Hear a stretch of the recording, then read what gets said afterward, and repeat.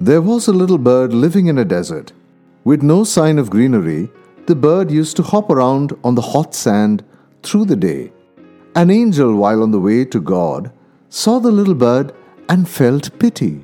He went and asked, "Oh, little bird, what are you doing in this hot desert? Can I do something for you?" The little bird said, "I'm very pleased with my life, but this heat is unbearable. Both my feet are getting burned. If only there was a tree here, I'll be delighted." Angel said, "Growing a tree in the middle of the desert is beyond my scope. But I'm going to meet God.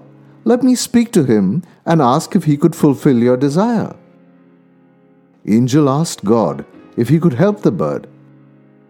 God said, "I could grow a tree, but her destiny doesn't allow it, and I can't change that. However, you can give her my message, which will help her survive the heat. Ask her to hop with one foot at a time. That way, she can rest the other one for a while and change the foot often. This way, only one of her feet will have to bear the heat, and the other one will be able to rest and recover. Also tell her to remember all the good things that have happened in her life and be thankful to God for that." Angel came back to where the bird was and gave her the message from God. The bird was delighted by the idea and thanked him for the effort he had made to make her comfortable. A few days later, Angel was crossing the same desert and thought of checking on the little bird. He saw the bird sitting on a big green tree right in the middle of the desert. Angel was happy to see the bird in comfort, but he was very disappointed with God, who suggested that there was no tree in this bird's destiny.